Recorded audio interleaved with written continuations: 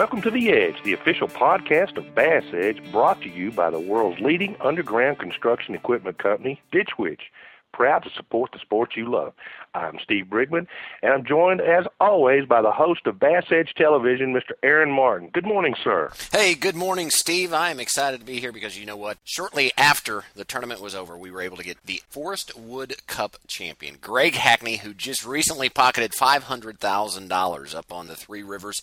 He's going to be on, and then a little bit later, Dr. Jay McNamara will be joining us, quite fitting, on the topic of mental toughness. Man, those are going to be great interviews. I'm looking forward to them, so let's get right to it. Get her like that, boy. Good job. I don't know of any other sport that offers the challenge of bass fishing, Dave. Oh, did you see that? Yes, I saw that. That was awesome. Watch for the fish to pace the bait. What do you think of that, huh? Yeah. That's full contact fishing right there. You're listening to The Edge, the official audio program of Bass Edge.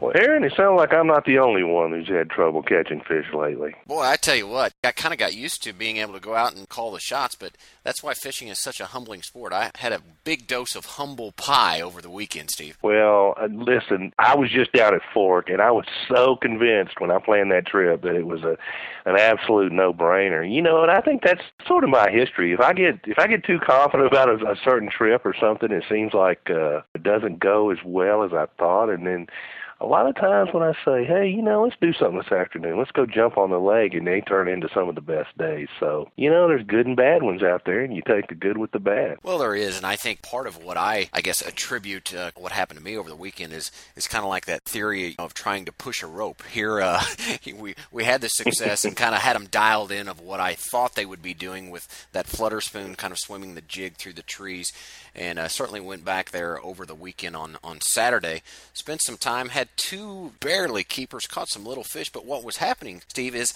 they were following the bait and they wouldn't commit. Well, you know, instead of actually figuring out and picking up something that they were probably wanting to chase or doing something a little bit different, I kept trying to force the issue. And, you know, that's kind of the cardinal rule when it comes to what we talk about versatility. You've thought about that a lot, and I know you filled out your log and then probably agonizing. What would you do different right now? Well, I think, you know, certainly I would have went back and just tried some swim baits. I think that was the key. They were following the spoon. They would follow the jig. I mean, I literally watched 3 good fish between 3 and 5 pounds, which is a very, very decent fish on Table Rock, come up to the boat and just not commit. One time they grabbed the jig and they grabbed the trailers, but they just wouldn't grab it. And I think a lot of it came back to the fact it was cloudy, okay, so they could see pretty well. There wasn't a lot of wind.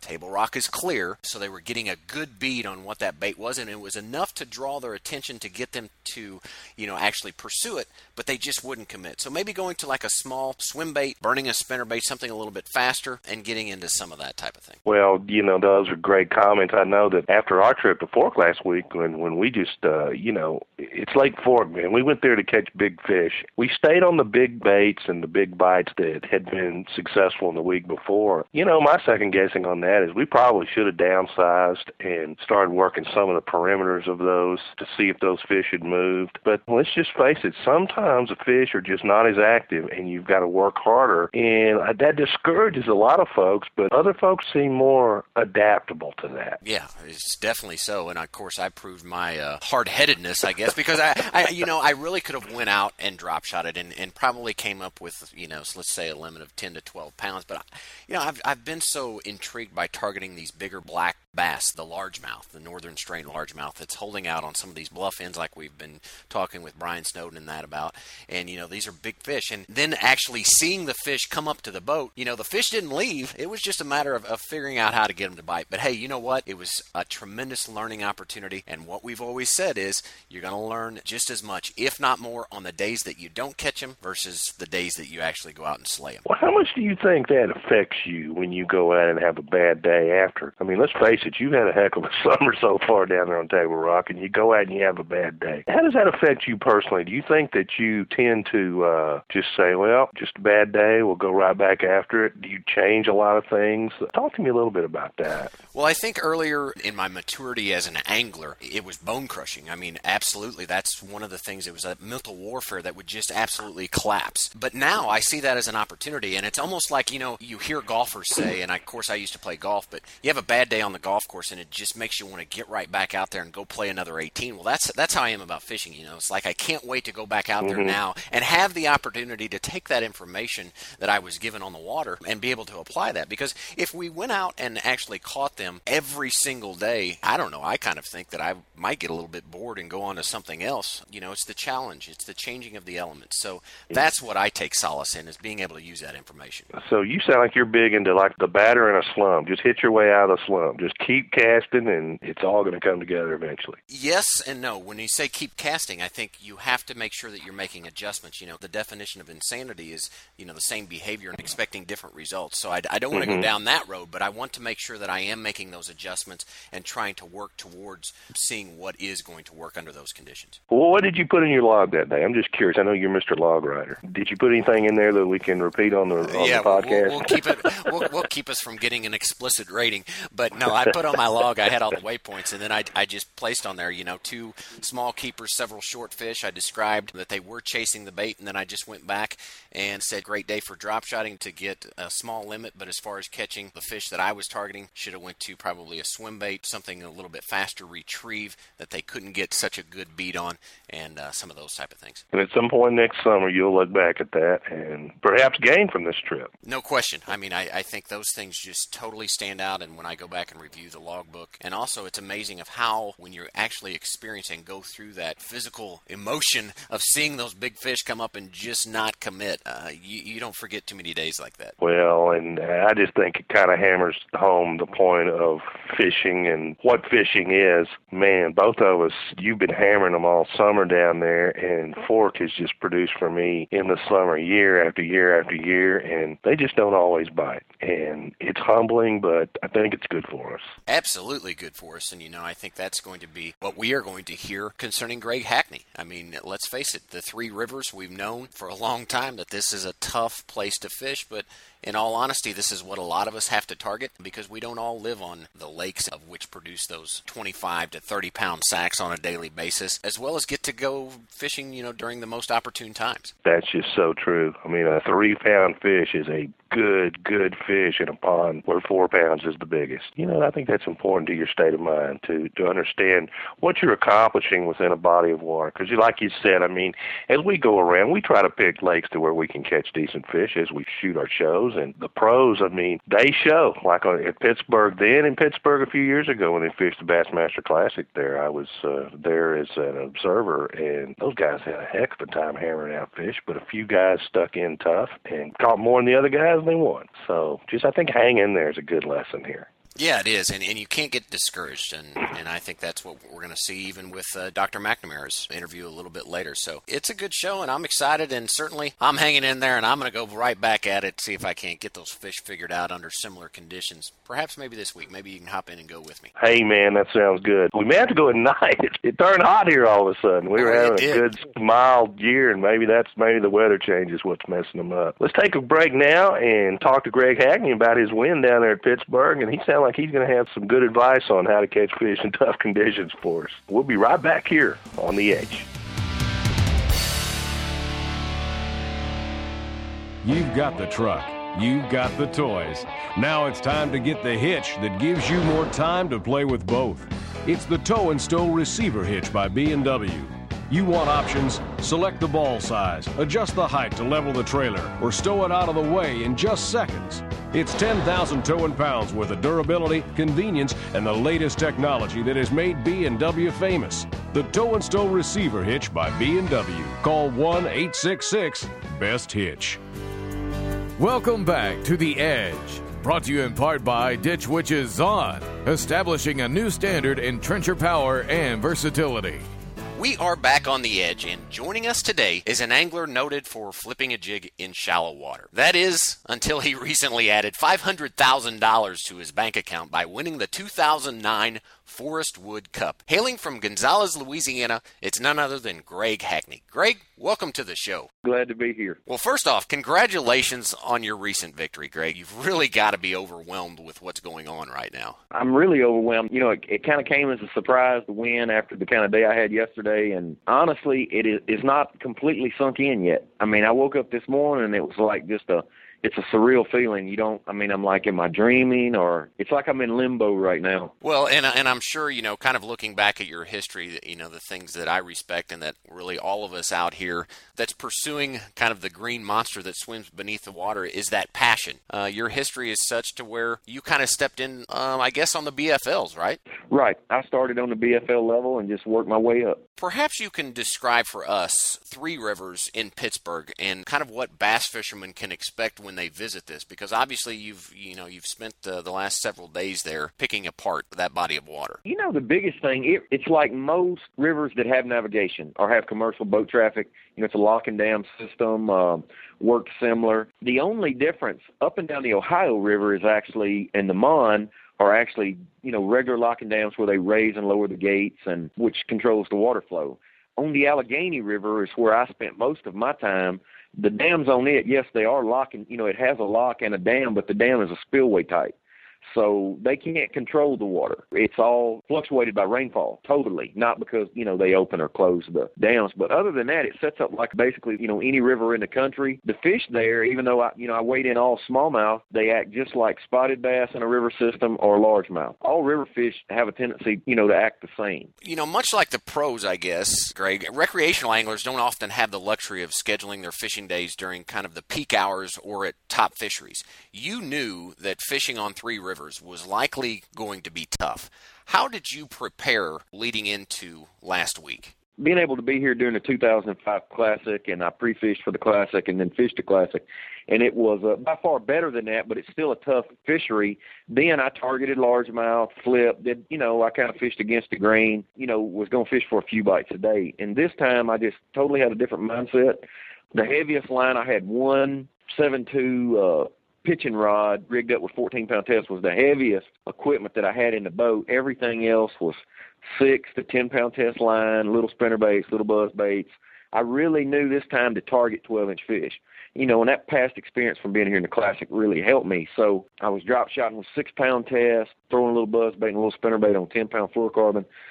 So I was prepared to fish for 5 pounds a day, mentally prepared for that. And you really have to, I'd had several years to think about it. And then when I qualified for this tournament and I knew we were coming back, I felt like I knew my mistakes from the first time, and I revamped everything this time. And speaking of kind of that mental preparation, that has to come into play on any event, certainly an event to where there's this amount of money that's on the line. Yeah, without a doubt. I knew coming into it I would have an advantage being here before and knowing how bad it was going to be. Because when I was here for the Classic, everybody said how it wasn't bad, just how challenging or how tough the fishing could be here. I was prepared mentally, and I knew a lot of those guys would have a mental breakdown, and they did. There's no doubt. A lot of them were beat up. After struggling the first day with only a few fish, I knew a lot of them wouldn't catch anything the second day of the tournament. But the positive about fishing a tournament on a body of water like this is that you can always come back. You don't have to catch anything. It doesn't take that much, because it is a tough fishery.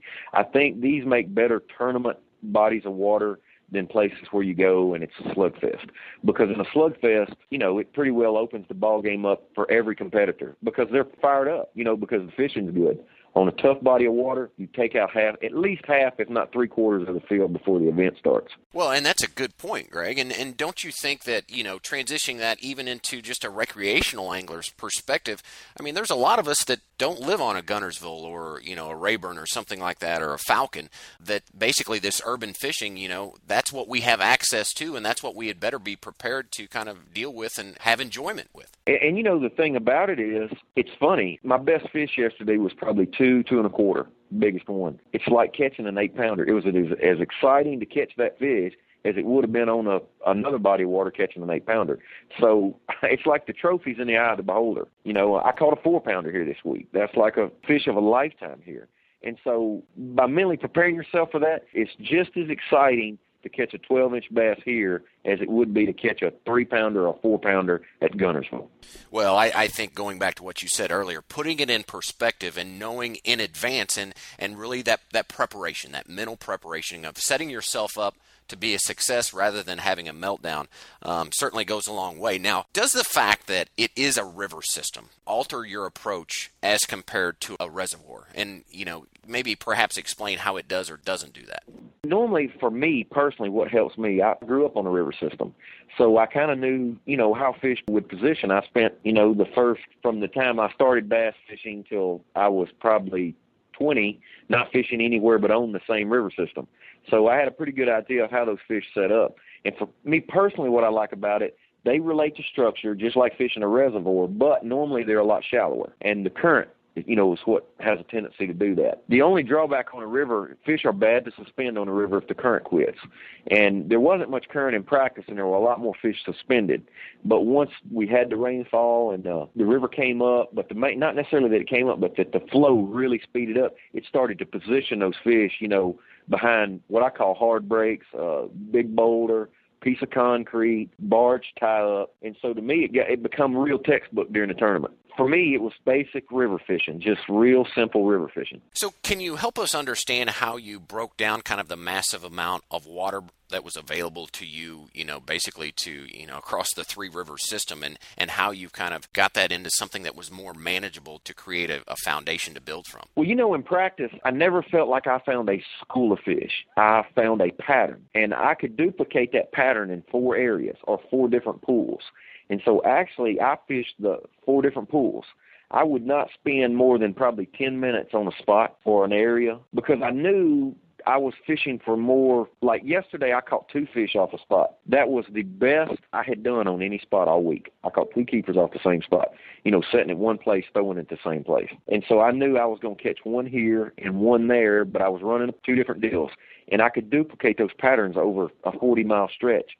And actually, I had to utilize 40 miles of river every day to catch what I caught because of the way I was fishing. I was running and gunning. I have 2 speeds. I like to fish wide open or as slow as possible. And in this tournament, mentally I was prepared to fish wide open, cover as much water as possible. And I'd pull up on a spot and I'd fish it with 5 different baits and then blow to the next one. Really 2 different deals. I also had my backup deal was a mayfly hatch. There was a huge mayfly hatch on the Allegheny River this week. And that was a big key to catching keepers.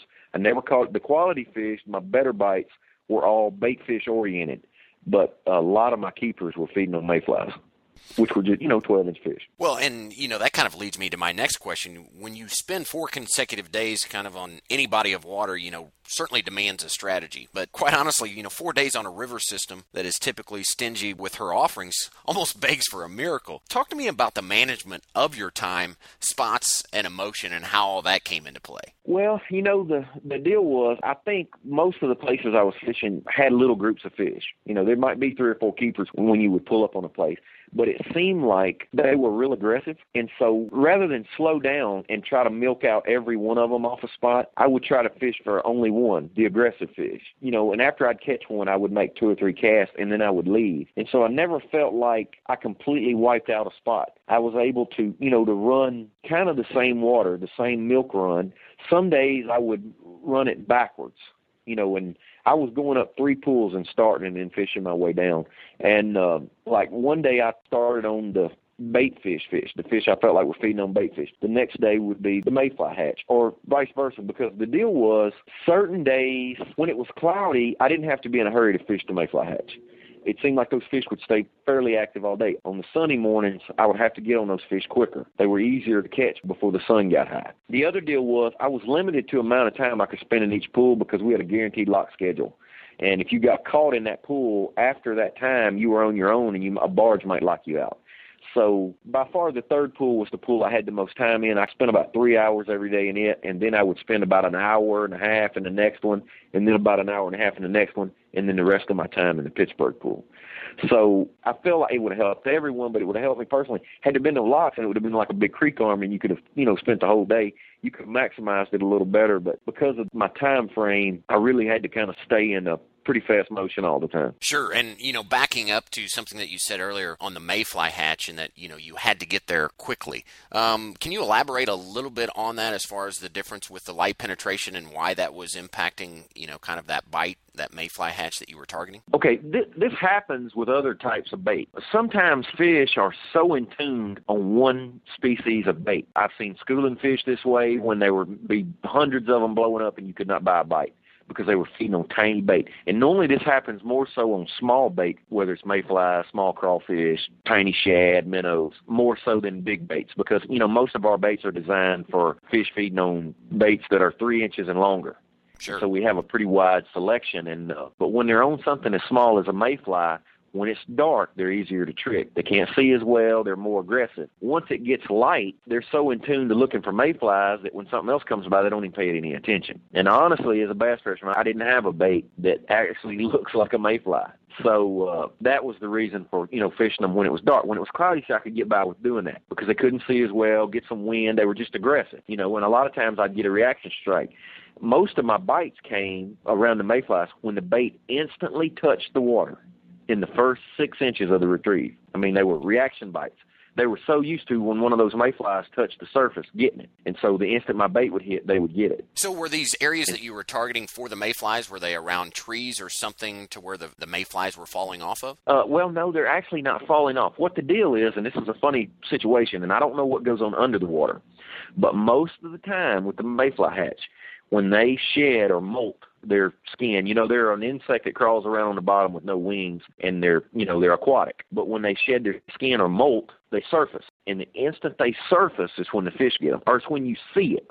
Now, they could be picking some of them off as they float to the top, but it seems like in most cases they wait till the mayfly comes to the surface. And then once they come to the surface, if they don't get eaten, they normally are in the trees right there, big overhangs. That was the key. For me, it was a hard rock bottom. Now, they were hatching out on a mud bottom, but, historically, smallmouth don't like mud. They like hard bottom, like sand, gravel, hard rock. So my best places were, where I had good overhang and a hard bottom. It didn't have to be big rock. It just had to be a hard bottom, whether it was gravel or sand. It just had to be a hard bottom. And I think the deal was there were mayflies hatching out everywhere. But those smallmouth, historically, they're a hard bottom fish, sand or rock. Then that leads me to my next question, which is what were your go-to baits for not only the mayfly hatch, but, producing the results that you did? The big bag I caught on day 2 dominantly came off a 1/4 ounce Strike King Premier Pro model spinnerbait, Golden Shiner. How I pick colors, that's one of my favorite colors, regardless if I'm fishing for largemouth or smallmouth. But I have a lot of success all over the country in cloudy weather with that spinnerbait on smallmouth. I have about 3 choices for smallmouth. It's a chartreuse spinnerbait, a Golden Shiner, or a shad profile or transparent type skirt. And during cloudy weather, that's just a kind of a go-to bait for me. But I'd actually been catching most of my fish on a spinnerbait on a 3/16 ounce Mini King spinnerbait. And I'd taken one of the spinners off. It actually comes with 2, a Colorado and a small willow. And I'd taken the Colorado off because the other deal that was going on there, they have, I think Ike and Nellie called them pinheads. At home, we call them ghost minnows. But it's almost like this small, transparent, minnow. And actually what my better fish were feeding on. And so when the weather conditions weren't as good, whether it was no wind or high skies, I'd been sticking with the smaller spinnerbait. And actually a bait that really played a big part. It was huge in practice. And it kind of went away the first couple of days and then actually came back the last 2. And I actually caught my 2 biggest fish on the final 2 days of the tournament was a scrounger, 1/8 ounce scrounger head with a 3-inch shad body on it, which also resembled those small ghost minnows. Well, sure. And then let me ask you this. Were you throwing that on spinning tackle or how were you actually casting these smaller profile baits? I threw a spinning rod a lot. Like the fish, I caught a lot of fish wacky rigging a 4-inch Ocho and also drop shotting it. And I was fishing that on a spinning rod. But I guess because I've never taught myself to do it, I cannot wind a bait on a spinning rod. And the reason for it, I can do it. I don't have any feel. It doesn't feel right to me. So I actually had just dropped to my smallest crankbait rods. And I threw all that stuff on a 6.6 Energy cranking rod, quantum cranking rod, which is, it looks big. It's a graphite blank composite. It's a soft rod, and all these baits had small hooks. And, yeah, I caught some big fish, but I was targeting small fish. And so to keep from taking the bait away from them, I really liked the way that rod loaded. And I was used to using it. and I really just dropped my line test. I actually threw the spinnerbaits and a small 1/8 ounce buzz bait on 12-pound fluorocarbon, Cajun fluorocarbon, and the scrounger I was throwing on 10-pound fluorocarbon, and the little tiny spinnerbait I was throwing on 10-pound. So I basically used my normal tackle and just downsized everything. I will say this. I would have to revamp all my tackle if I fished here all the time. Some of my rods had a tendency to be overkill throwing that stuff. Well, and it kind of goes back to what you described before. It's familiarity and also what you have confidence in. And as we know, confidence certainly plays a big factor when it comes to fishing. Greg, in closing here, I do want to go over with you. Changing conditions are really a given when it comes to whether it be competitive fishing or even recreationally. Highlight some of the conditions that you experienced, and how you had to adjust as the week progressed. In practice, we had low water with, I would say, an average amount of current, nothing special. In visibility, at sometimes of 6 foot. In some of those, some parts of the river, you could see 6 foot deep. The first day of the tournament, the water was maybe came up 6 inches, but it cut the visibility down at the most to like 2 foot. Like the best area I went to was only like 2 foot of visibility. The second day of the tournament, I actually went way up. The river had come up 2 foot, but it was still fairly clean. It had 3 to 4 foot of visibility in it. The third day, it was high and dirty, and the visibility was back down to about 1.5 foot. And yesterday, the visibility was about the same, about 1.5 foot, and the river was down, or not necessarily down, but the current had slowed down considerably yesterday. It went from being bright sunny and no wind to storms and wind, and then partly cloudy. And then yesterday, we had some torrential rainfall yesterday where, it probably rained 1 inch an hour. Good grief. Well, it certainly sounds like you had your hands full with changing conditions and also just the mental space. But, unfortunately, we are out of time. Once again, congratulations for your victory. And who knows, maybe we can conduct a similar interview after the Bassmasters Classic. We hope so. Yeah. Well, thanks so much for being part of The Edge, Greg.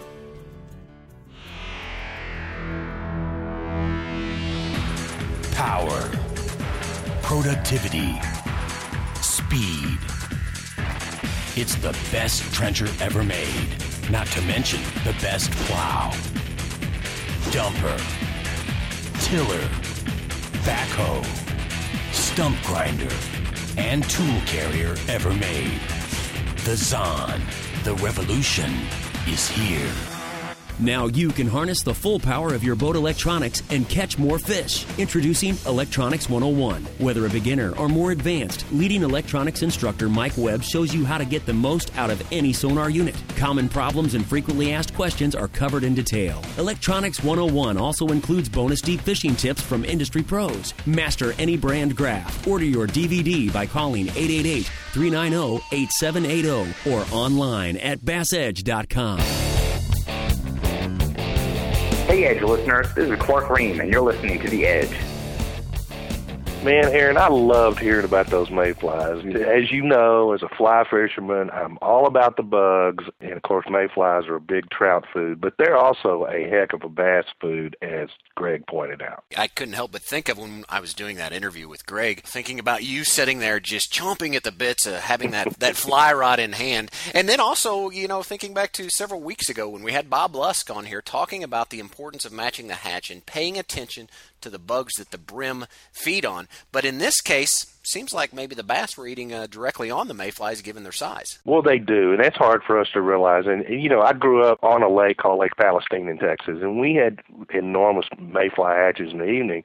But we were typically looking for the brim that were feeding on those adult mayflies as they hatched and came to the surface. And the bass were feeding on the brim, and the hatch we were matching was the brim themselves. But bass do eat mayflies, especially juvenile bass in the southern climates. But there's also some very big mayflies out there that provide an enormous amount of protein. We have a Hexagena hatch here in the south. They're very large yellow mayflies that you've probably seen down there around Table Rock. But they provide a lot of protein. You just think a lot of these 10 and 12 pound rainbow trout that you see, they got there eating bugs.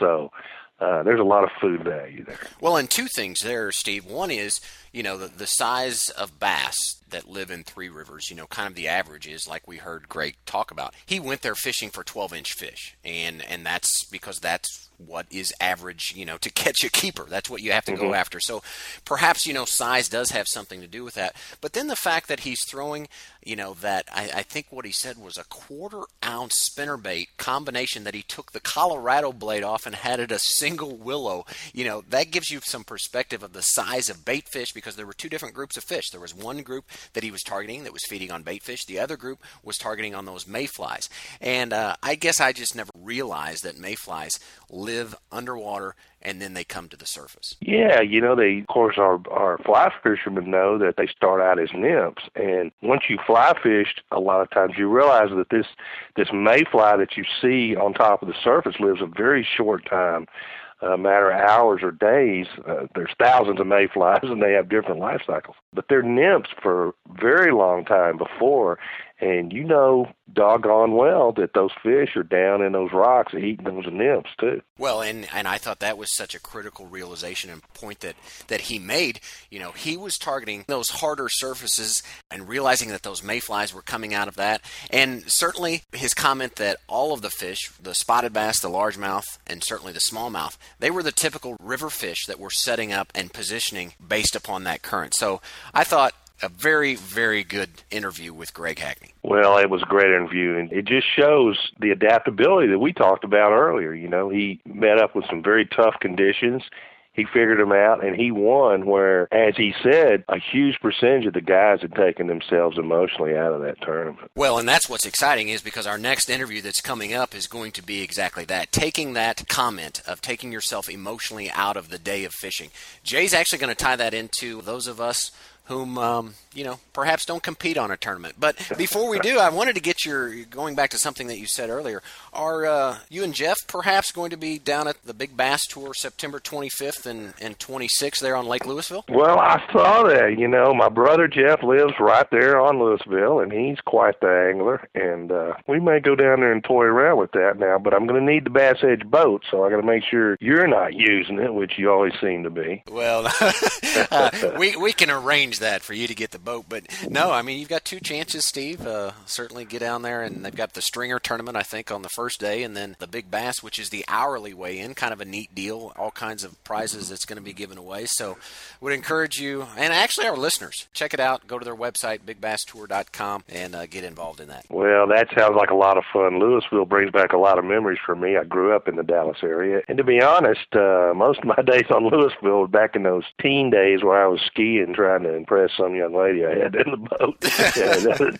and we didn't fish over there so much, but that sounds fun. I think we may give that a shot. Last time I was down there was for the college championship, the Boat US Angler deal, and certainly looked like there was plenty of opportunity to try and get out and do a little skiing. Oh. So maybe you can live a little nostalgically, Steve, and get out on the tube. Yeah, we'll see if they got a tugboat ready to go.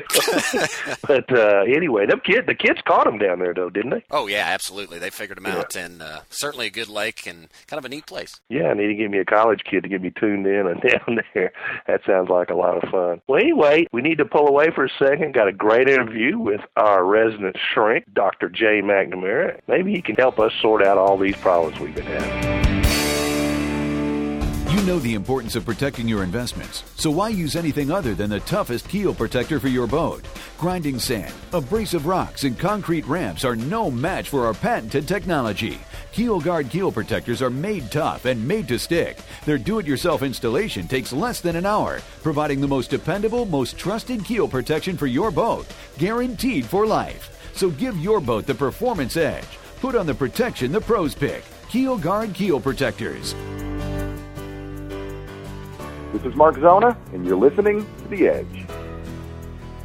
We are back on the edge, and given the words spoken about mental toughness and confidence during our previous interview with Greg Hackney, I couldn't think of a more fitting guest to further the discussion than Dr. Fish himself, Dr. Jay McNamara. Jay, thanks for joining us. Hey, Aaron, it's good to be back on the show. Well, it's great to have you, and we have so many things to discuss with so little time, so let's get started by helping us take the abstract concepts of this mental / psychology of fishing and apply it to those of us that perhaps don't care to participate in a formal tournament and, maybe just like to fish from the side of the bank or a float tube or a kayak. How is this applicable, Jay? Well, all of us that go fishing want to catch fish, and when we leave the boat dock or when we fish from the bank, we're pretty excited to start with. Everybody's excited about going fishing. If we meet with a quick success, it's easy to keep that excitement level up, but if we don't meet with quick success, it's easy to get discouraged. And so one of the key elements, and Greg mentioned this in his interview, is managing expectation. And really, most of us who fish on a day-to-day basis or once a week or something like that face the same kind of circumstances that Greg faced in terms of we don't have a lot of time, we're not terribly familiar with the area, and we're probably going to catch little fish. Knowing that on the front end can make a day where you catch 3 or 4 or 12 or 14-inch fish a great day, as Greg described. And that's a good point, because Greg made a comment that, I'll be honest with you, it still has my jaw hanging a little bit low in amazement. And I'm going to be paraphrasing here, but he stated that 50 to 75% of the competition removed themselves mentally from the competition given the difficulty of catching fish, not only just keeper-sized fish, but catching fish and the relevant size. Well, Aaron, I've fished at tournaments, as as a co-angler, professional tournaments, and historically, if you fish out of the back of the boat and you catch 3 fish in an 8-hour day, and you do that for 3 days, you're going to be in the money. But most of the co-anglers will do the same thing that Greg is saying that some of the pros did in the FLW Championship, and that is they can't live with only getting 3 bites during the day, or only catching 3 or 4 small fish. If you caught 4 small fish for 3 days at the FLW Championship, you would have won a check. But the point of this being, you do have to have realistic expectations for the amount of time you have, the amount of knowledge you have, and the size of the fish that you're likely to catch. Well, and, perhaps my next statement, I would like your opinion on this. Maybe it's not a fair conclusion to draw here, but, there was $1 million literally on the line for first place at that tournament. Just think of how likely we are to sabotage ourselves when we arrive maybe at the boat ramp, or as the day progresses and we're not getting the results that we desire, or maybe even before we leave, because we see the forecast or we hear some sort of report or from the local tackle shop or on the internet that the fishing is off. And maybe it's just a recreational trip. Right. Well, Aaron, I hear that all the time from recreational anglers. We're, as fishermen, we're great at coming up with excuses for why we're not catching fish, right? But when I'm out on the lake and I go by another boat, say, how you doing? And I constantly hear comments like, oh, there's too many water skiers, or the sun's too bright, or, it's August now and the fish don't bite in August. And if that's your attitude, it's so easy to miss the few bites that you do get. We were just talking about that the other day, a friend of mine, and he's saying, I don't think that I get any more bites now than I did a couple of years ago, but I think I notice more of the bites now and I catch more of them because I've learned to pay closer attention while I fish. And whether you're a tournament angler or a recreational angler, if you're paying closer attention, you're going to catch more fish. Well, no question. And, it still comes down to being able to catch that little green monster. And, that's what I thought that Greg pointed out so well, is that he went there fishing for 12-inch fish, and he was ecstatic when he caught a 2-pounder. And going back to something that you said earlier in the conversation, that's the type of situation that most of us find ourselves in. We don't live on the Falcon. We don't live on the Rayburn and those type of lakes, but that is so key to make sure that you have it framed and you have your perspective set correctly. Otherwise, you're setting yourself up for disappointment and failure from day one. Well, not only are you setting up yourself for disappointment and failure, but the key element in that is the failure, because if you feel mentally discouraged, if you feel mentally frustrated, if you don't think you're going to make the shot or you don't think you're going to catch any fish, it diminishes your attention and concentration, and it turns out to be a self-fulfilling prophecy. Well, and I guess then kind of to bring this full circle, and of course I know you talk about this in the book, but what can we do to make sure that when we are on the water, this mental toughness that obviously that you speak a lot about, Greg just pointed out in the last interview, how do we develop that? Well, I think a good way for a regular guy to think about mental toughness really just has to do with consistent attention and concentration to the task at hand. If you just want to sit in the boat and throw a bobber over the side and maybe you get a bite or maybe you don't, that's one thing. But if you're serious about fishing, and I think most of the people that listen to our podcast are serious, then you want to do everything you can to focus on exactly what you're doing, whether it's dragging a Carolina rig or fishing a crankbait or playing with a drop shot, that you focus on each individual cast and you tell yourself that this could be the cast that I catch the fish on. If you fish for 3 or 4 hours, you'll make several hundred casts that won't be the one that you catch the fish on. But if that's your expectation, then you're more likely to get that bite when you do get it. And, pros for years have talked about that. Guides talk about that. If you pay close attention, and that's an easy thing to develop, it's hard to sustain, but it's easy to develop. Pay close attention, you'll catch more fish. That's really what mental toughness is. Mental toughness is paying close attention more than the guy next to you. That's a great point because, ironically, we just had Brian Snowden on here last week, and one of the topics that came out of that was the importance of practicing. Not practicing for a tournament, but actually going out and practicing, honing your skills with a particular technique or bait. And mental toughness could be lumped right in there with that. Well, any of the guys that bass fish know that flipping accuracy is really important. And if you can set your bait quietly into the water next to your target, you're going to have a better chance of getting bit than if you throw your bait in with a big splash in shallow water. And you can practice that in the backyard, in the front yard, with a tin pie plate or a plastic cup any time of the year. I know several people here in Minnesota that have targets set up out in the backyard off their deck in the winter, and they practice it in the snow. Yeah, so. you drill a hole in the ice and practice pitching in that hole in the ice, right, Jay? You can cut a hole in the snow in the backyard and in the snowbank and practice pitching a jig in there in the winter, right? Well, certainly it's no secret that this is a big topic, a very important topic, kind of at the forefront not only of the anglers, but certainly here at Bass Edge. Unfortunately, Jay, we have reached the end, but as always, you've raised the bar once again. Before we get out of here, we've got to let those listeners know how they can find out more information about some of the great things that you have going on, in particular your book. People can always go to the Bass Edge website, bassedge.com. Under Shop Bass Edge, you'll find Steve Brigman's great new book and also the Psychology of Exceptional Fishing. So they're both there. Well, and certainly can also send you an email under the Ask the Pros segment. I know you've been kind of lighting up the airwaves with those lately. Jay, we do have to get out of here. Thanks so much, and look forward to doing it again. Okay, Aaron. Thanks very much. Now, you can order Bass Edge Seasons 1 and 2 on DVD. Own the best resource for tips and techniques in bass fishing as host Aaron Martin tackles lakes across the country with the industry's top pro anglers, including Edwin Evers, Boyd Duckett, Alton Jones, and Pam Martin Wells. The 2 sets include all 25 episodes with never-before-seen footage, over 3 hours of bonus pro angler interviews, bloopers, and highlights. Each 2-disc set is just $19.95. Call 1-888-390-8780 or order online at bassedge.com.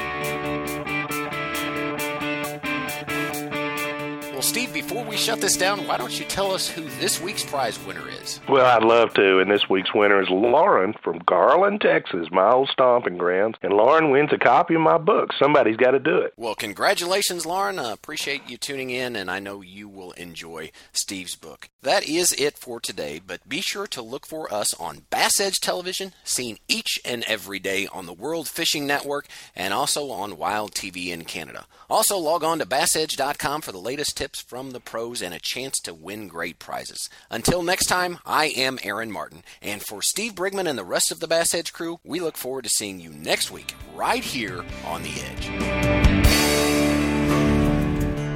This week's edition of Bass Edge's The Edge has been brought to you by B&W Trailer Hitches, Ditch Witch, MegaWare Keel Guard, O'Reilly Auto Parts, and Legend Boats. For more information on Bass Edge, including our television show, training materials, e-newsletter, and podcast, please visit www.bassedge.com. Be sure to join us next week on The Edge.